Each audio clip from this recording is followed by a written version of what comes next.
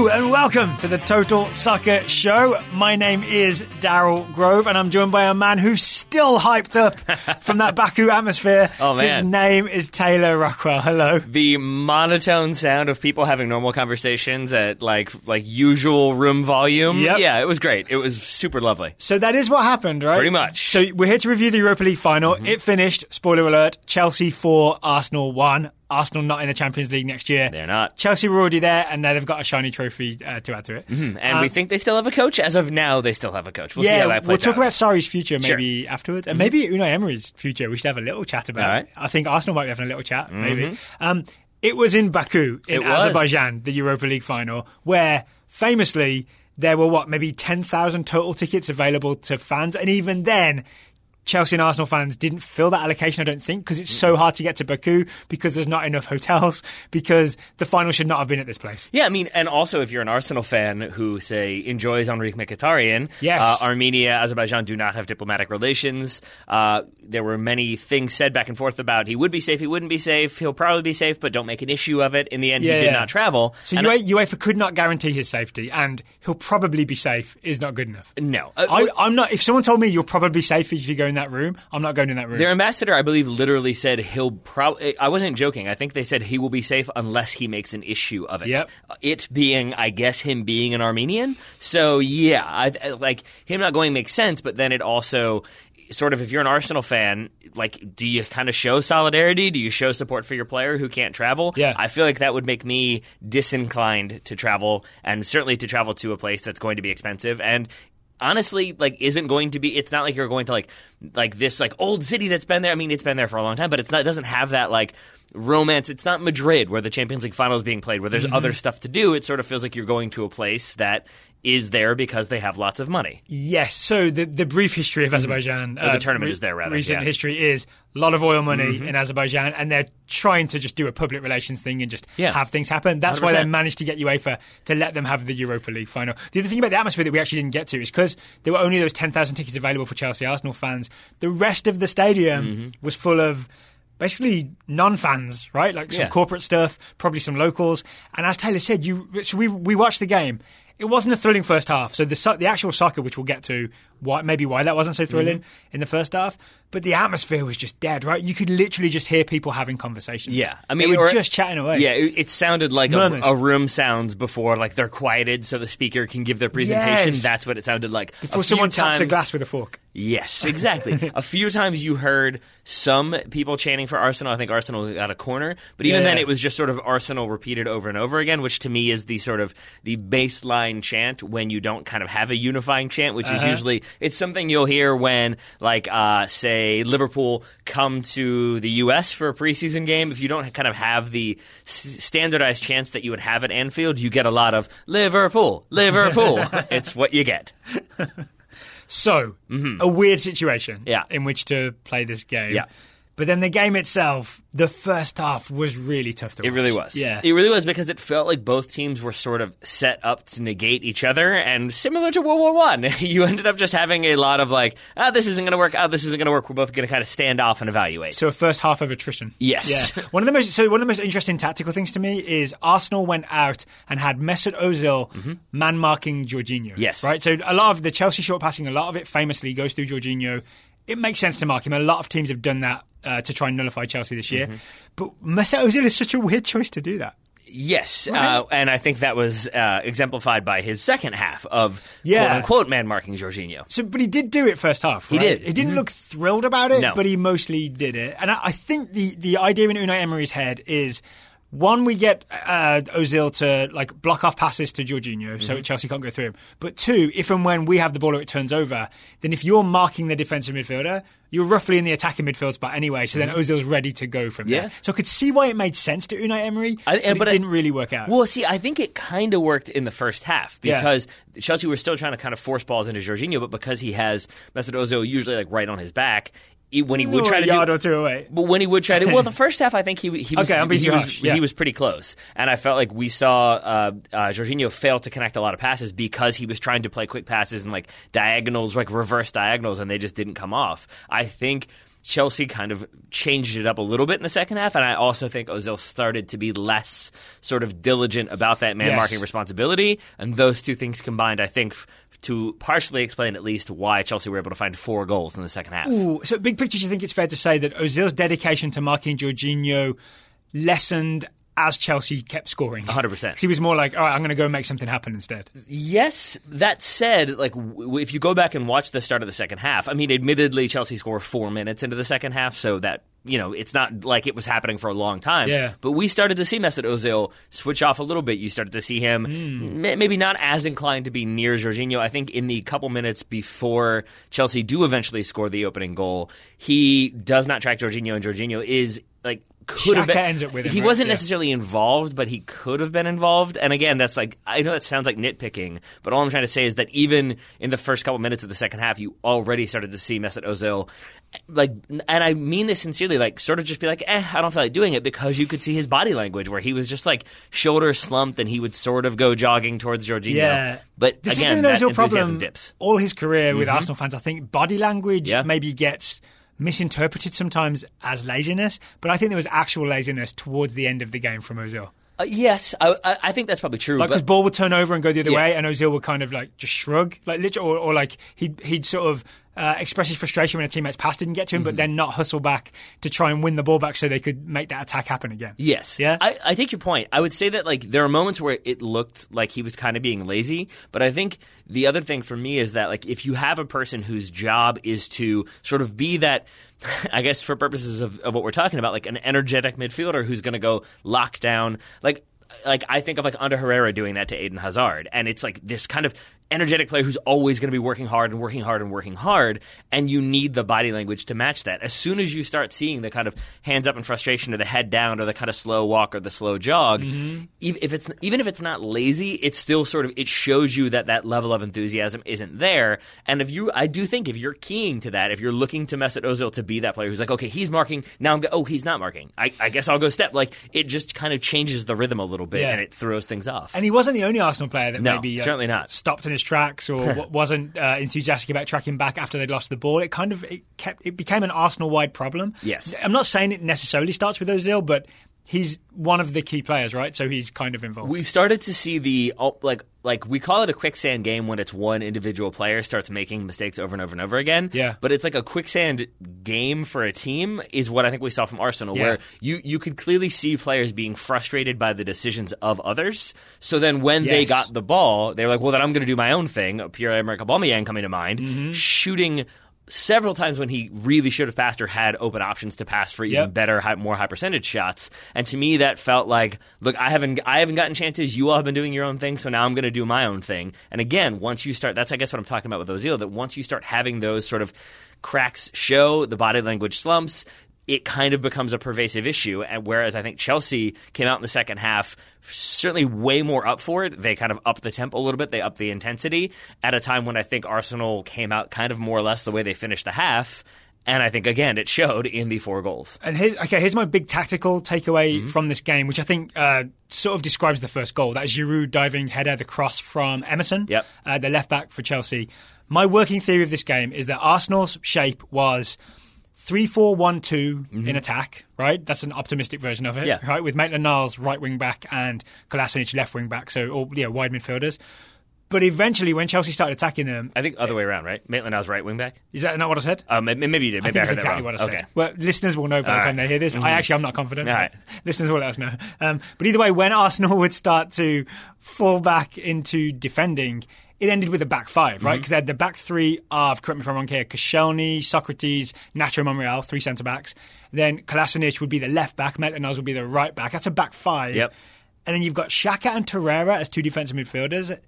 And then you've got Mesut Ozil kind of ahead of them, and then 2 strikers. Yep. And the shape I've just described is a 5-2-1-2. And that means there's a lot of space out wide, especially if Maitland-Niles and Kolasinac are level with their centre-backs. There's all kinds of space for Emerson or Azpilicueta, but Emerson more so, especially for this first goal, to just step into and have the ball with no pressure on them. my argument is that's why Emerson was able to just take his time, pick out that cross to Olivier Giroud. Yeah, I think you're absolutely right, and I think that's exactly what he does. But I also think the confusing thing is you're right at times. It was a flat back five. You could spread that across, and now you can kind of plug any gaps. You don't leave space out wide, but you've got numbers in the middle. But then you also had moments when it looked like it was a back five, but somehow they were all inside the 18, or you'd have all three center backs right? within like an 8-yard space. So then you still have gaps to play through. Yeah. And that's kind of what happens for that first goal. Even then, England in the World Cup, I remember talking about this, they played a sort of 5-3-2 defending, and they would have those 3 centre midfielders would have to shuffle left and right to try and cover when the fullbacks came forward. If you've got 3 midfielders and one of them is Ozil, who's already drifting farther forward, then you're really asking Torreira and Xhaka between them to shuffle left and right. Cover those wide spaces. It's impossible. It's actually impossible. It is, and I think this is where Unai Emery comes in for blame for me, because you could see Maitland-Niles in the lead up to this goal, but kind of consistently, especially in the second half, being uncertain of if he was supposed to go or not. Yeah. And I think anytime you see do I a defender, stay with Hazard or do I go to Emerson? And I think if you see a defender sort of like wanting to go but holding up and kind of dropping back, which is what Maitland-Niles did, to me that means he's been told, don't go charging out, don't leave space in behind for them to exploit. Eden Hazard is more than capable of exploiting it.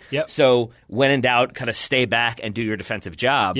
And that can work, but then in moments like for the first goal, Emerson gets the ball and Maitland-Niles eventually sort of gets to him, but even then is still maybe 5 yards away. It's not really any pressure, and you're letting a player then kind of pick out the space, take their time, find the cross, put it in, not even a cross, but just put in a kind of lifted pass that's perfectly hit, because there's no pressure there, so he has all the time in the world. So we've talked a lot about what Arsenal did wrong. Yeah. Let's talk about what Chelsea did right. Sure. Signing Olivier Giroud. I mean, that's a big in hindsight. Pretty good. Yeah. His run sort of across the front of, I believe, Koscielny. I'm pretty confident it's Koscielny. Or maybe behind Koscielny. No, across the front of Koscielny. And I think he kind of gestures where he wants the ball. He's got the time to ask Emerson where to put it, and then he can get on the end of it with that diving header. Yeah, I think he gets like an arm out, but it's not the kind of like emphatic gesturing. It's more of a just like, play the ball low in. And that's what happens. And then, credit to Giroud. Like, he puts his head on the line because he goes for the header. Koscielny goes for the toe, like the poke away. So Giroud puts his head where Koscielny was putting his feet. There you go. It's determination. It is, and it's a great header because it's a nice directional header. There's not much that can be done about it for Petr Cech.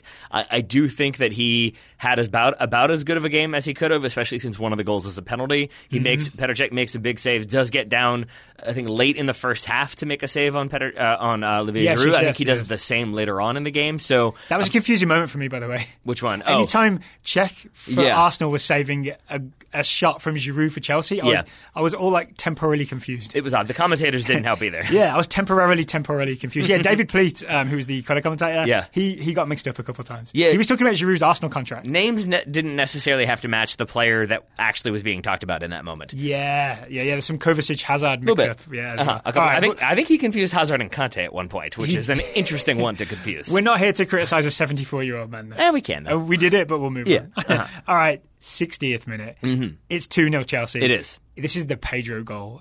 Pedro with the sort of, I'd call it like a snap volley, kind of, as he comes across and bounces it into the floor and puts it past Petr Cech. This all starts with Maitland-Niles losing the ball, unfortunately. It does. And this is probably one where I felt like he was going to be more at fault when it came down to kind of putting people at blame, because he doesn't necessarily close down Emerson. He's concedes the penalty.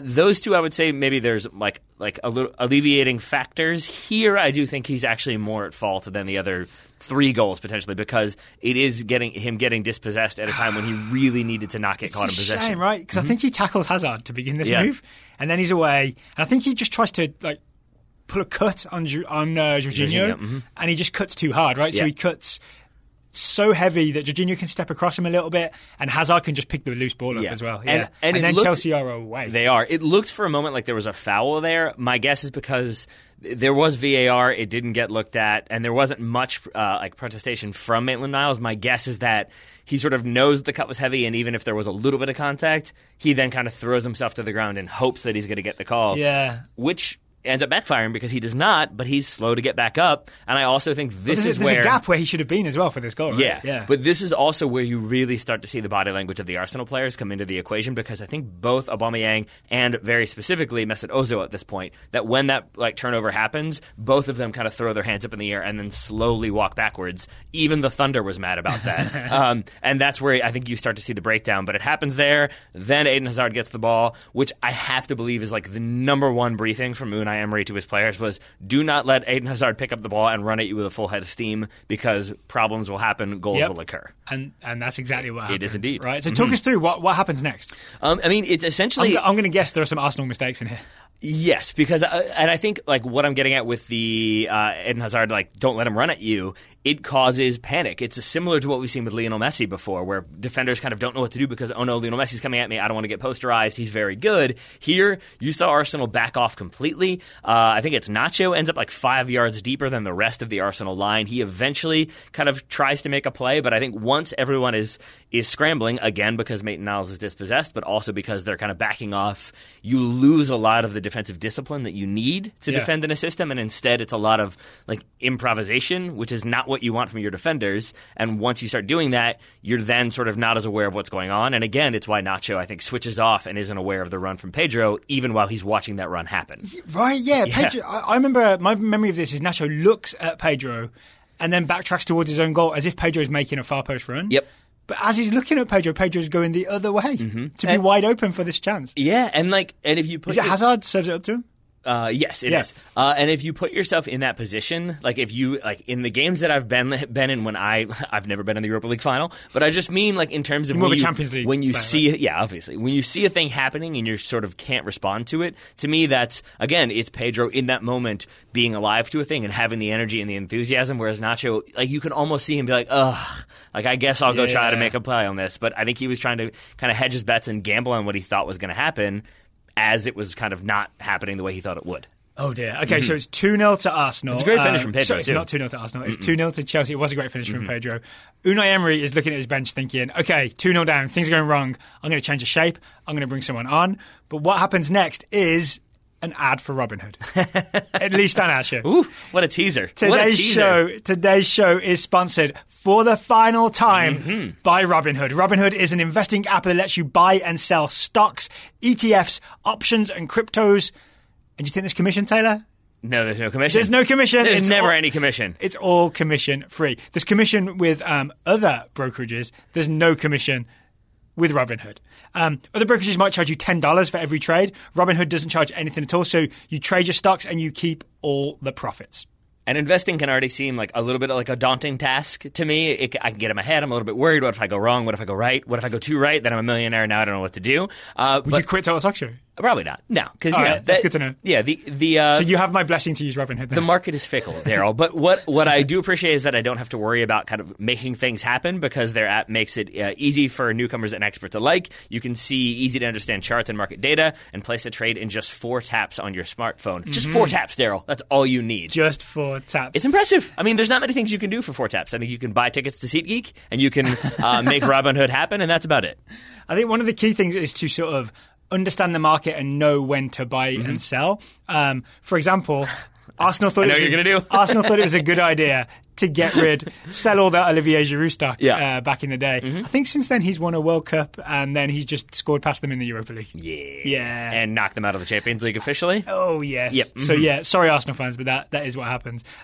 Is what happened. Yes. If you want to be more informed than, say, the people who made that decision at Arsenal, you can use all the data on the Robinhood app to take a look at the markets and make informed decisions about the stocks that you buy. Informed decisions are usually pretty good when it comes to the stock market, I'd say. Best of all, you can get a free stock. Okay. Robinhood has given listeners of the Total Stock Show a free stock like Apple, Ford, or Sprint. No Giroud stock available, unfortunately. To help you build your portfolio, you sign up at soccer.robinhood.com. That's soccer.robinhood.com. And for the final time, because this is the final Robinhood ad, so you've got to take advantage of this now if you're going to do it and get that free stock, soccer.robinhood.com. Thunder.com. The Thunder is mad that it's the final Robin Hood ad, but such is life. But thank you. We'll see how good our mics are. I would bet the Thunder isn't picked up by our mics because they're so directional and focused. We'll see. We shall see. Yeah. But regardless, I will say thank you to Robin Hood for sponsoring today's episode. I'm going to edit it out to make me look good. That's going to be difficult, I think.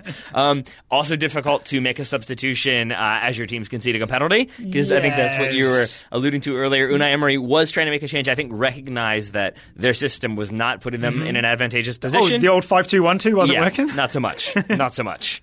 Doesn't matter how much you want it to. Again, it's worth noting, I think it worked in the first half, or at least it negated Chelsea's attacks. I think as near the end of the first half, I think Chelsea started to figure some things out. I think they probably game planned for they're sitting in a flat five, they're staying a little bit compact at times. There's going to be ways to deal with that, and I think Chelsea found those ways. And I think Unai Emery, to his credit, tried to change things up. But again, as we keep almost getting to, he ended up changing things up after Chelsea were 3-0 ahead. Okay, so it's Hazard scores the penalty. Yeah. It's Giroud wins it. It's basically a push in the back from Ashley Maitland-Niles.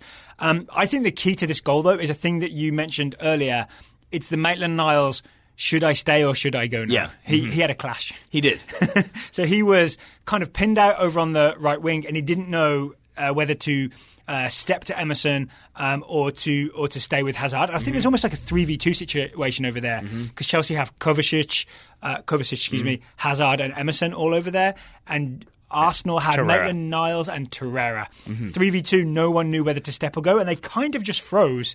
And as they freeze, Kovacic is like, all right, you dudes are going to stand there. I'm just going to dribble past all of you. Right? So he just cuts diagonally through the middle as Arsenal kind of can't figure out where to be. I mean, I hope it's that, because the other takeaway for me was, like, Torreira is a player that we, like, you were initially very big on this season because you liked his energy, you liked his motor. Uruguay in the World Cup. Yeah. And in this game, I mean, when Kovacic goes by him, he just stops. Torreira just stands there. Doesn't he actually step out of the way? And then literally just stands there and watches him run. And again, it's those moments of, like, Are you sure that's what you want to do? You don't want to hassle him? You don't want to try to put that pressure on? So here's my theory. I think it's part of the confusion about should I stay or should I go and where should I be. I think Torreira thinks he's got to go and take care of something else and like maybe Kovacic is someone else's problem. I don't think it's like Torreira's so dumb that he steps out of the way of a dribbling player. Yeah. It's more that he just is confused about where he needs to be because the whole tactical setup is all messed up at this point. Yeah. I mean, but then it's still like, because it's similar. Roy Keane would say, get your foot in there. I mean, yeah, definitely do that, because then what happens is you leave like an attacking player driving at your goal, and similar to what happened for the second goal, the defense is then kind of panicky. Yep. They're a little bit focused on the like immediacy of the threat and not necessarily what else is happening. And I think this is where Socrates comes in for a bit of blame. Yes, it's Maitland-Niles who concedes the penalty, but it's Socrates who basically leaves Olivier Giroud because he's so concerned about the kind of driving run of Kovacic. Yes. And he ends up kind of stepping to that, leaves Giroud open. Giroud then gets the ball, and now there's a scramble to deal with it. And that's when Maitland-Niles, he's the only one who's kind of aware that Giroud is wide open in a very strong shooting position. Yes. So he tries to close that gap by the time the ball's played. Tries too hard, doesn't he? I mean, yes, but also I think he's kind of still a little bit slow to get there at first, because he's like, well, I'm not supposed to leave this space, but I guess I will. Then he accelerates, but by then it's too late, and there's a little bit of a shove in the back, and it's going to be a penalty. So it is Maitland-Niles' fault for the shoving Giroud in the back. I think even though you come charging and close fast, you've got to do it without knocking the player over, right? Because that's obviously that's going to be a penalty kick. Indeed. But I do think the big problem is what you hinted at, the Socrates-Koscielny confusion, where there was no need for Socrates to go over to Giroud, and they almost like switched, right? Koscielny and Socrates switched when they didn't need to switch. They each had a man. I mean, Koscielny, it was very confusing because there is who is it who is actually tracking Kovacic, or is this the second one where no one's? Kovacic is essentially dribbling into Koscielny's area, yes. right? So he's gonna run into Koscielny at some point, yes.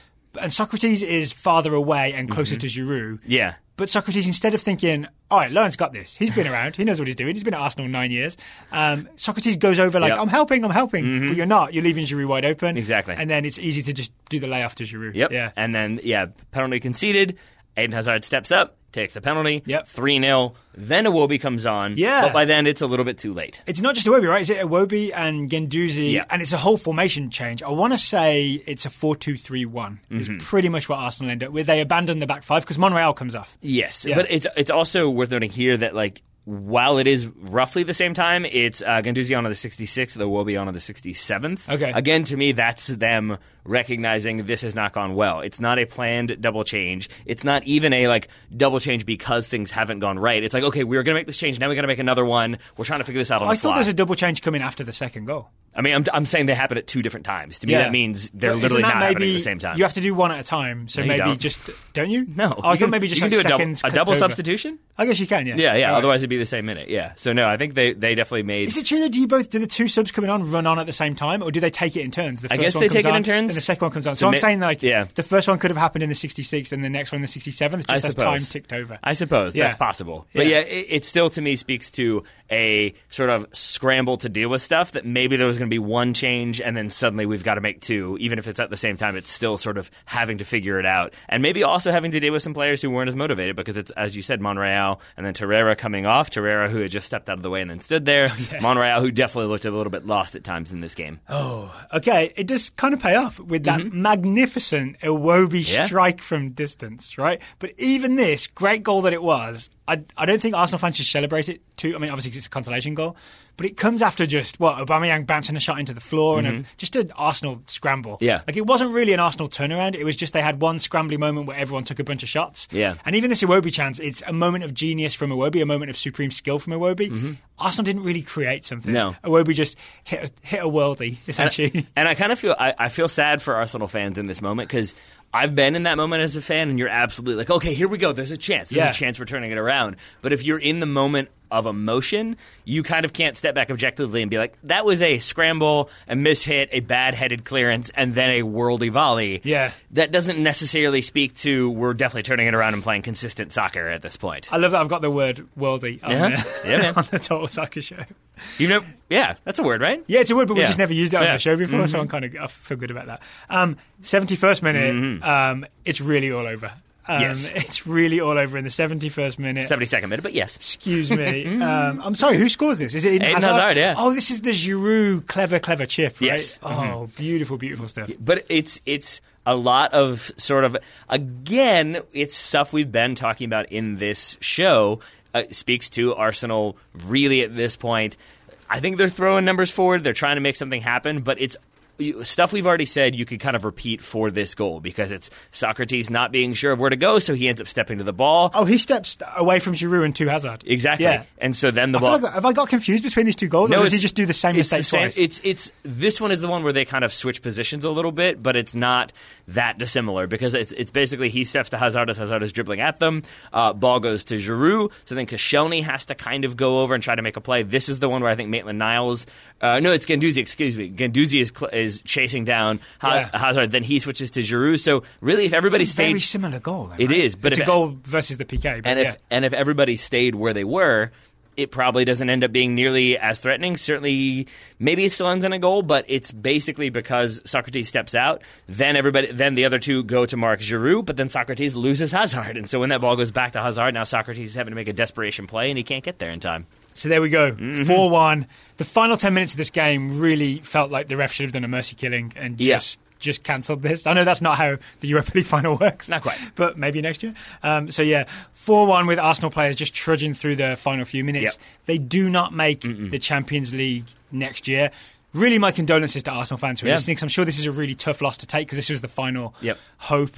And I would say, especially because it felt like heading into this game, momentum was completely on Arsenal's side. I mean, as we already talked about, no Mkhitaryan, but even that, it felt like could have been a motivating factor of like, we're going to win it for our teammate who chose not to travel, could not travel, what have you. And then there were the reports yesterday that there was a bust-up in training between, I think, Higuain and David Luiz. Sarri stormed out. That Conte wasn't going to be able to play. That was reported yesterday. Yeah. At the time, I thought, like, maybe this isn't, like, head games, that this is, like, some tactical thing they're doing. But the way Sarri walked out, the way it just did not look good, it felt to me like, oh, yeah, N'Golo Conte isn't going to be able to play. Instead, he plays the whole game. But I think all of that probably had Arsenal fans feeling... And especially since they had something to play for when this game you're in the Champions League, Chelsea already in the Champions League, all of that made it seem like the momentum was 100% going Arsenal's direction. So I feel like that makes it all the worse for an Arsenal fan that it didn't end up going the way they wanted. All right, stepping away from the game a second. Well, I guess it's still the game, but would Mkhitaryan have made a big difference? I mean, I think so because we don't know if he would have started, but I think he would have probably done a better job of tracking Jorginho than Mesut Ozil did. Okay. And maybe you bring Mesut Ozil fresh. Maybe he's a little bit angry. Maybe he really wants to try to make something happen. Maybe having the extra attacking midfielder frees up Ozil as well. Yeah. Right. It could have been they both played. Yeah. So there's that. He may also have not played, and then he's just there, and it doesn't end up working. I'll tell you this: Willock comes on. Is it Joe Willock or Chris Willock? Joe Willock. Joe Willock comes on. He actually was kind of lively. Had a couple of missed chances, but also had some lively moments. But that's not a player they would have brought off the bench if they had Mkhitaryan, for example. So it does weaken the strength of Arsenal's bench, which I took a look at when they were a couple of goals down, and there weren't a lot of exciting options coming off. No, I mean, it was what, like in terms Welbeck was available? Welbeck and Iwobi were like the two kind of known attackers, and then you had like academy players like Joe Willock. Yeah. So I think if nothing else, Mkhitaryan gives you another veteran player who's been in big games before. Okay. Sorry. Yeah. We mentioned at the top of the show, he's won the Europa League, he's finished third. Shouldn't Chelsea just be like, hey, maybe you should definitely stay and don't even think about going to Juventus? I mean, that's been my opinion for a very long time now, especially given everything that Chelsea have already been through with their managers and where they're probably going to be with a looming transfer ban. With Eden Hazard probably leaving, it feels like you would want some level of consistency. I think they just don't like him. It's really strange. Is that right? Yeah. I heard, On the Continent, podcast we both sometimes listen to, James Horncastle, who's an Italian expert, was on there. And he was essentially saying that Sarri to Juventus, which is the rumour, would kind of do Chelsea a favour because they don't want to fire Sarri because they become a sacking club and there's not a real good reason to do it, but they also don't. The club doesn't seem to really like him all that much. So it would just do them a favour if Juventus just came in for him. They'd be like, oh no, please don't take Sarri. And then their problem would be solved. I mean, I think they would see it as doing them a favour. I don't think it would be because then what, Frank Lampard? It feels like Chelsea keep doing this thing of appoint a manager who's going to change things. When they try to change things, there's pushback, and instead of that, it's never mind, we don't want to change things, you're fired. We'll bring in somebody who's not going to change things. Okay, now we've definitely got to change things. This goes back a long way, but Andre Villas-Boas was brought in to change things, play a high line, but then John Terry wouldn't let him do it, so all right, we'll just get rid of Villas-Boas. We'll find another coach. I mean, Mourinho in his second stint, when he said there were rats in the locker room, the same thing. He advocated a 10-player clear out. They said no. I mean, that he wanted to do that. He wanted to get rid of them, and he wasn't allowed to. And I think it's what Chelsea do. And so Sarri comes in. He has an idea for how he wants the team to play. He gets a little bit of pushback. The fans, the people who will be cheering him for winning a European trophy were the same ones who a month ago were chanting F Sarri ball. Yes. So it just feels like they add an ing to it. Yes, sure, yeah. An exclamation mark and a fist pump.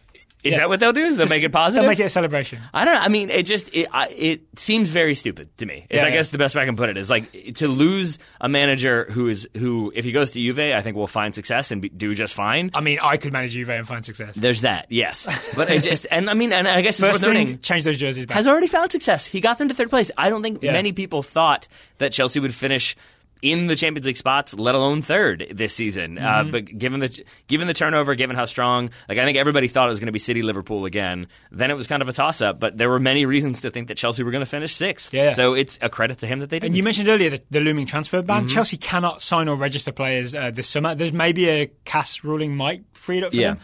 But if they appeal it, then I think because the appeal is open, then they can. But there's a chance there's a transfer ban in place this summer. And Sarri's the perfect guy to have while you've got a transfer ban because he's not a guy that ever talks about the transfer market. Right? No. He's a guy that just works with what he's got. That's maybe who you need. Yeah. Right? Yeah. And what coach is going to want to join when you've got a transfer ban? So, to sum it up, Chelsea maybe should stick with Sarri. Yes. Second thing I want to ask you, is Olivier Giroud underrated? I think he's probably... Or did he just have one really good game today? I think he's properly rated. I think that's the thing. Is like he's not a forward who I would look to as being unplayable. I'm not necessarily nervous that Olivier Giroud is starting. Yeah. But he's also one who, if you find him the situation that benefits him, I think he takes full advantage. Let me rephrase it is World Cup winning striker Olivier Giroud underrated? Same answer. Yeah, same answer. What? Yeah, I think you're asking me a lot of questions. What do you say? I mean, I think yes. I think so many people. I think maybe because he's not fast and he's not running in behind it, it's not dynamic and exciting. And like you said, it only works a certain way. But if you're serving balls into the box, if you're asking someone to connect play, I think he's a wonderful striker to have. So he's underrated then? Yes. Okay. That is my answer. Daryl Gross is underrated. Unai Emery, we haven't talked about. So he's finished fifth? Yeah, fifth with Arsenal. This was his chance to make the Champions League. Hasn't qualified for the Champions League. do Arsenal need to rethink in terms of their coach, or after 1 year would they be smart to just say, keep going, Unai, what you got next year? I mean, I think they would. They either have to back him or they have to get rid. That's what I would say, and I know that's kind of like the classic back him or sack him. That's the textbook answer. But I think here it applies because I think we saw players in this game who, when they went 1-0 down, when they went 2-0 down, didn't really want to fight anymore, or at the very least, were not as inclined to do some of the stuff that was asked to do it 100%, and that's what you have to do if you want to fight back. Yeah. And I think that either means that you've got to back the manager and get rid of those players and bring in people who want to play in that system, who want to play for him, or you've got to say, no, we want to keep these players, we have money invested in them, we think that maybe there is another manager who can get the best out of them, then you've got to do that, but then you've got to find that manager, and again, I don't know who that would be right now. Okay, yeah. Because you've got a lot of teams who are sort of have question marks around their managerial situation. So I don't think this is one where you've got 3 or 4 obvious candidates who are looking for jobs or are looking to make a move. You're kind of going to be struggling to find somebody, I think. And even if there were those coaches out there, they'd be looking for Champions League teams. There's also that. So there is also So no, I think Arsenal should and will stick with Unai Emery, but I do think they're going to have to do some business this summer. Because even they played 3 center backs, and it was Socrates who had lots of issues. Laurent Koscielny, who's definitely coming to the end of his career. I think he had to have like painkilling injections. There's been conversations about that. And then Nacho Monreal is not a center back. So I think right there, you've kind of got to invest. You've got to find some new players. Yes.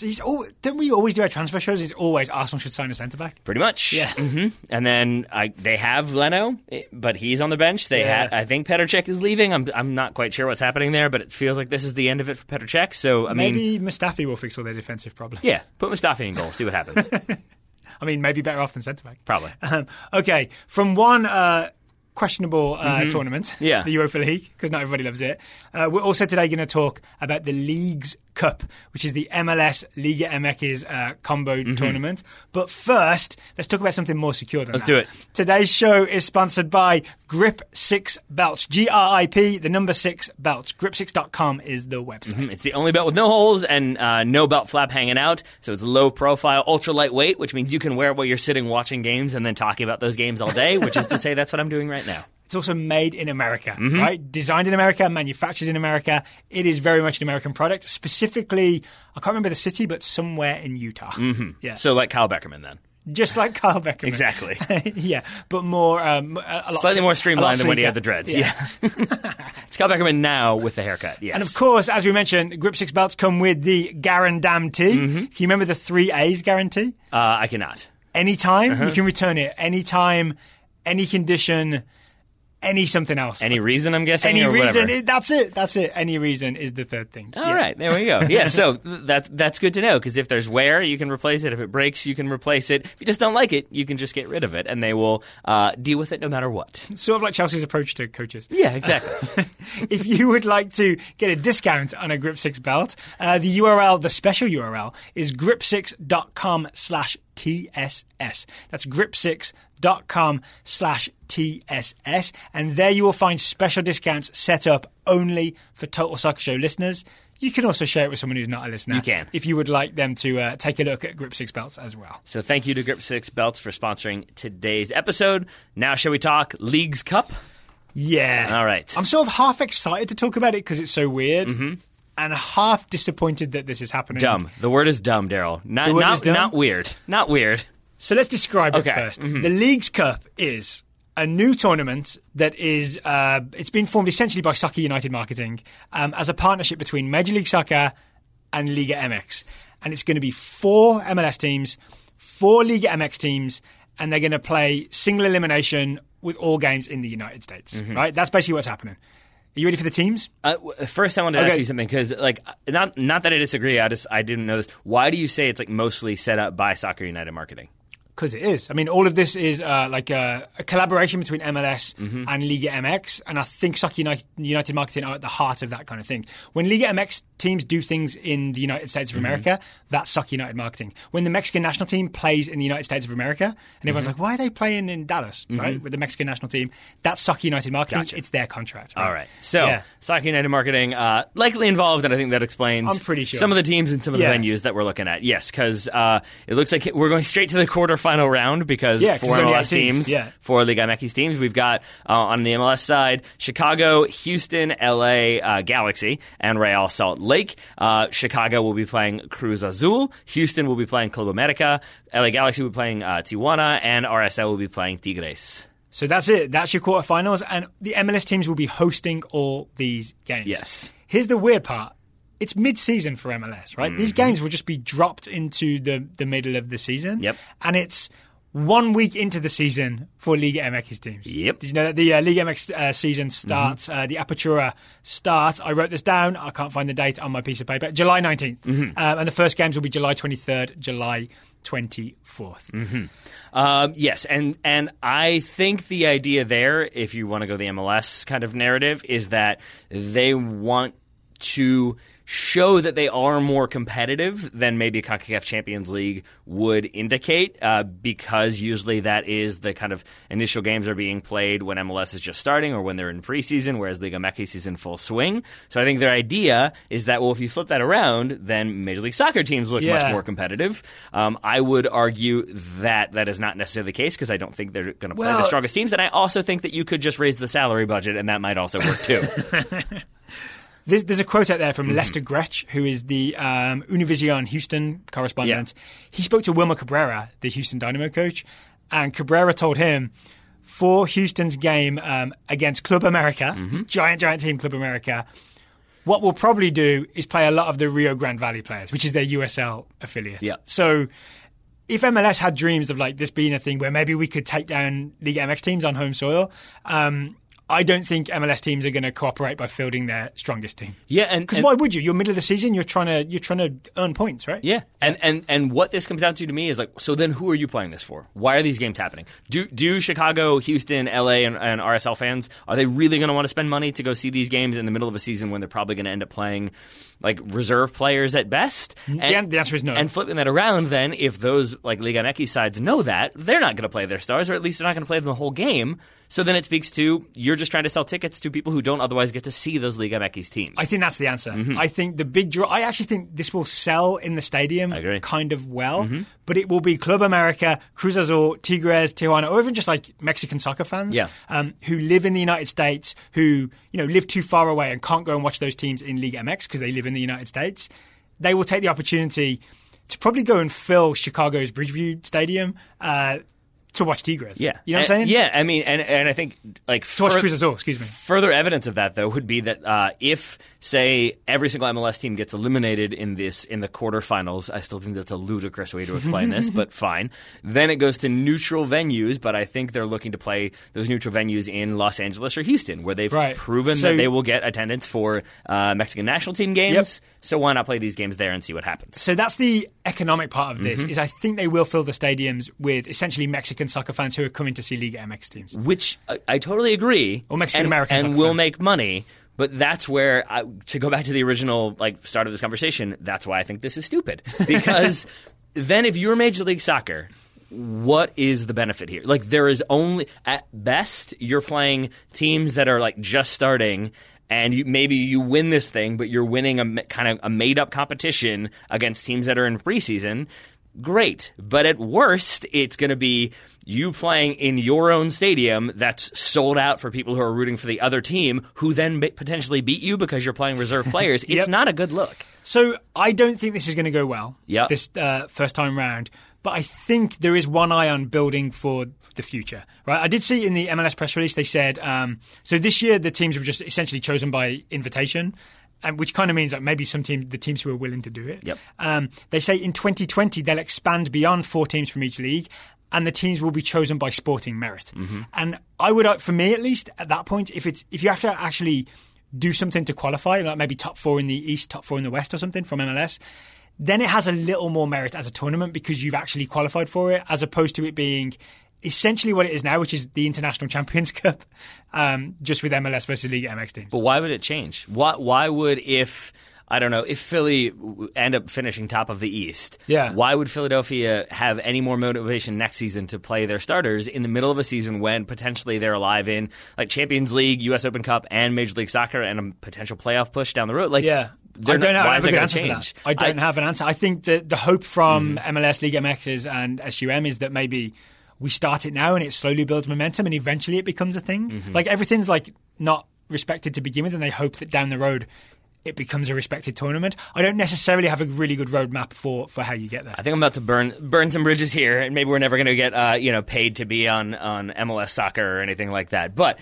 like that to me is what frustrates me the most about decisions like this, is that it almost feels like just do it and the dummies will go see it. Like it doesn't feel like they're trying to create a thing that is meant to be exciting. It's meant to be it almost feels like they're telling us, hey, you should be really excited about this, and that is enough to make us excited. Like It never feels like they're building a thing that would make both of us pumped up. If they made it, hey, instead of playoffs this one season, we're going to have like the top 8 teams play the top 8 teams in Mexico, and they're not going to have playoffs either, or whatever. Like I would love that. I know MLS and Liga MX, the actual long-term vision of the partnership. But maybe it is. Maybe in 2035 they're thinking they could do that. I mean, we're already coasting the World Cup with Mexico and Canada, right? Yeah.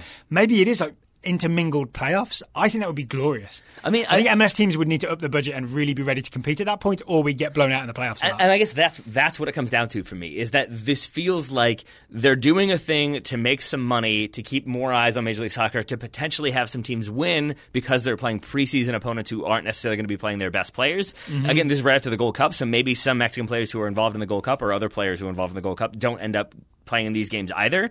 And so to me, it almost ends up feeling like it's Major League Soccer getting to say, I don't know, LA Galaxy beat Club Tijuana. See, we're not that far behind. See, we're just as good. We're just as competitive without having to actually make substantive changes. I really don't think it's as much about like MLS pride, because it is a partnership between the two leagues, as it is just about making money. You know they're going to tout it. You know that if the Galaxy knock Tijuana out, it's going to be a whole conversation about how Tijuana, we're bested by the LA Galaxy and how there's not that huge gap anymore. But I'm arguing that's not the reason the tournament exists.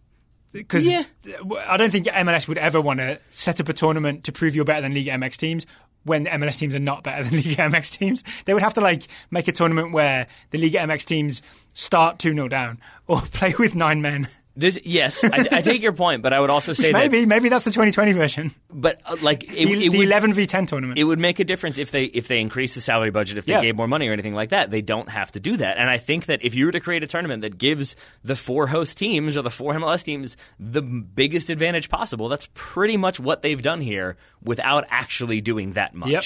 So that's where I go back to. It feels like they're trying to kind of stack this in their favor for Liga MX sides and for the Mexican Federation. They're probably going to make a little bit of money off of it, so why not do it? So just, again, the quarterfinals are July 23rd, 24th. The semi-finals will be August 20th. Yeah. The final will be September 18th. So there's kind of a lack of momentum, right, with a month between each round. Mm-hmm. So there's that element to it. That's the end of the season, September 18th, that final. There's also the Campeones Cup. Yep. Remember that happened last year? Most people forgot it happened. Mm-hmm. That's happening again this year, where MLS Cup holders Atlanta United will face the team that wins the Mexican tournament. We actually don't know who will be the winners just yet. That's going to be August 14th or so. Mm-hmm. So I think it's just a thing that's building, right? Through SUM and MLS and Liga MX, they're just establishing a bunch of weird competitions. Maybe they're just throwing stuff at the wall and hoping one of them sticks.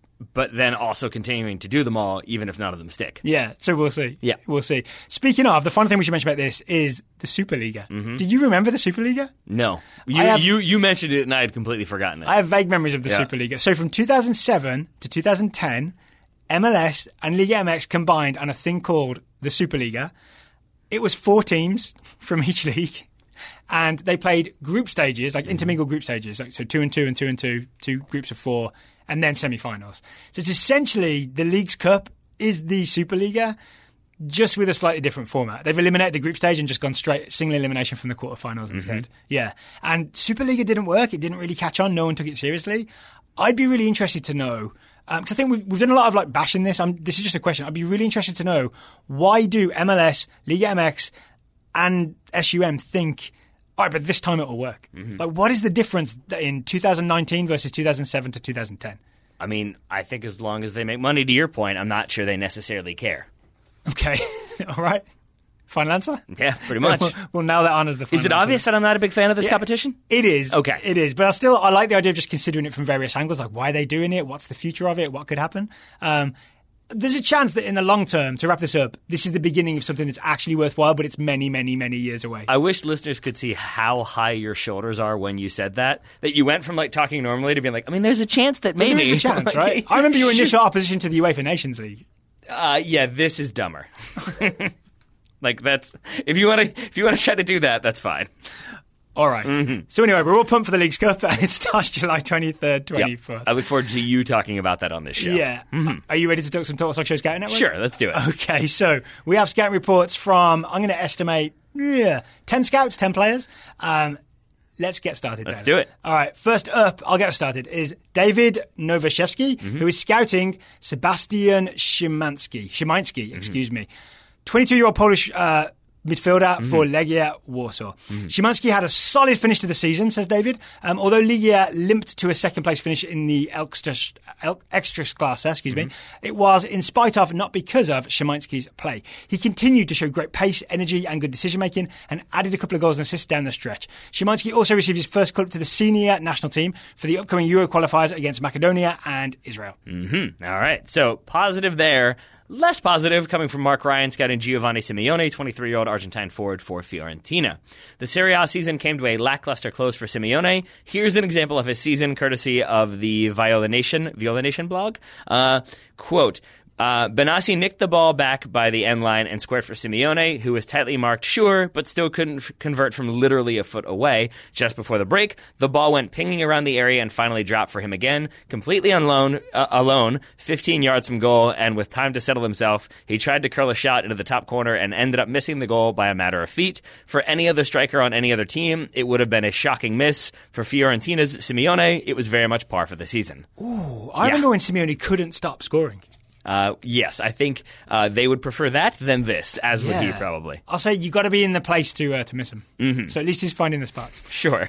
Shreyas Romani is scouting Dan Axel Zagadou, 19-year-old French centre-back for Borussia Dortmund. Zagadou's season at Dortmund ended on a sour note as he only played 12 minutes in a sub-appearance versus Mainz after the Bayern Munich debacle. Oh yeah, he set up Lewandowski for a goal and they don't play on the same team. Partially due to a knee problem that kept him out of the squad for a month. In better news, he started, captained the team and played 90 minutes in the France U20's first two group stage games versus Saudi Arabia and Panama. Didn't have a lot to do versus a Saudi side that was down to 10 men for more than a half. Against Panama, Zagadou scored off a corner with a flying kick that made it past the Panamanian goalkeeper. With the two wins, France are through to the knockout stages. You know, there's a real good chance that the US plays France in the round of 16. Yep, that could be tough. USA playing Qatar tomorrow afternoon. Travis and I will be talking about the group stage for the U.S. on Friday's Top Drawer Soccer show. Oh, lovely. And you'll probably be looking ahead to a game against France. I would bet so. We will not be talking about Izzy Brown, who's scouted by Zach Lippert. Izzy Brown is a 22-year-old English attacker for Chelsea. Izzy Brown is heading back to Chelsea after his season-long loan at Leeds resulted in him playing just 11 minutes after recovering from an ACL tear and a hamstring injury. I wonder how bad that bottleneck is going to be of loanees returning to Chelsea. Like, can they all get through the door at the same time, or are there so many? Do they have to stagger it? How's that going to work? A Delhi numbering system. Okay. Probably. That would make sense. Just a horde of people outside of Stamford Bridge trying to get in. Oh, bit of Leeds news. Bielsa re-signed. Not resigned, re-signed. So Bielsa will be coaching Leeds again next year. He will indeed. Ryan Marzak is scouting Pione Sisto, the 24-year-old Danish attacker for Celta Vigo. Ryan says Sisto will not feature in Denmark's upcoming Euro 2020 qualifier. His form has suffered for most of the season and his off-the-field preparations may be at least partly to blame. Sisto went live on social media earlier this month to admit that he'd broken his challenge of only eating fruit for 21 days. This could not have been positive for his overall fitness and strength. I would say not. It's not terrible, I guess. It's a lot of sugar, though, in the end. I mean, there's also, like, isn't there the theory that that's what led to Steve Jobs getting, like, pancreatic cancer, pancreatic issues, that he was a fruitarian or whatever? Fruitarian? I mean, I'm sure there are people out there who know significantly more about this than I do. I just remember the story that, like, Ashton Kutcher, when he was in his own Jobs movie, he tried to do the same diet, and he got, like, an infection in his pancreas, and so there was this whole theory that, eat some protein is, I guess, what I'm getting at here. Yes, and don't quote me on that one. Do your own reading. But there you go. Ben Hefner. Tyler Rockwell, not a doctor. No. Much like Dr. Dre. Also that. He might be, though. Scouting Jadon Sancho, 19-year-old English right winger for Borussia Dortmund. Jadon ended his breakout season with Dortmund as both the assist and dribble king of the Bundesliga. Is there a crown for that? There should be, and it should be a dual crown. Dortmund have signed young Bundesliga stars Torgan Hazard and Julian Brandt in the past week, sparking rumors that a summer move could be in the cards for Sancho to a European giant like Real Madrid or PSG, or a less giant like, say, Manchester United.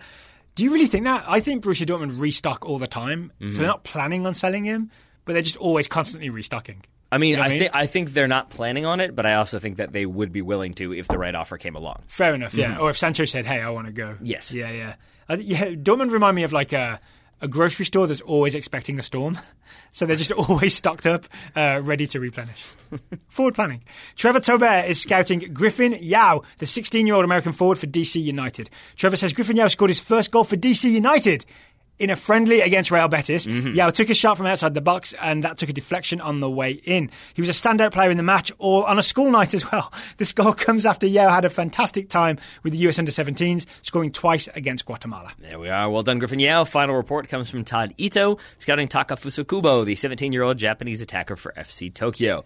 Takafusa Kubo was named to the Japanese national team for their upcoming friendlies and the Copa America tournament. On the pitch, Kubo went the full 90 in FC Tokyo's first loss of the season against Cerezo Osaka on Saturday. Yeah, pretty big deal that a 17-year-old is in that squad. So I remember him not making the U20 Japan squad and thinking, okay. Well, I think it was rumored then that was why he didn't make it. Well, that's going to be exciting to see him. Not that I'm going to watch every Japan match at Copa America, but it could be pretty exciting if he makes an appearance, right? Now you have to. We'll find out in the Scouting Network. We will indeed. If you'd like to join the Scouting Network, it's totalsoccershow.com/join. That link will be in the show notes, along with the links to today's sponsors, Robinhood and Grip 6. We should also add, though, that we are planning to do at least some coverage of Copa America. We're going to try to have Felipe Cardenas on to discuss some of that, as well as watching some games ourselves. So it's not just going to be via the Scouting Network. So it's not going to be Felipe Cardenas just focused on Takafusa Kubo, though, right? Probably not. I think that's Tadito's job. Great. There's so many tournaments this summer. So many tournaments. One of which is World Cup 2019. And we will be back this week with our previews of Group B and, on Friday, Group C. So, yeah, lots and lots to look forward to there. Taylor Rockwell, all that remains to say is a very sincere thank you for sitting through the Europa League final with me. Second half was good. Right back at you, buddy. Right? 5 goals. It was worth it in the end. Listeners, thank you for listening. We always appreciate it. And we'll talk to you again tomorrow.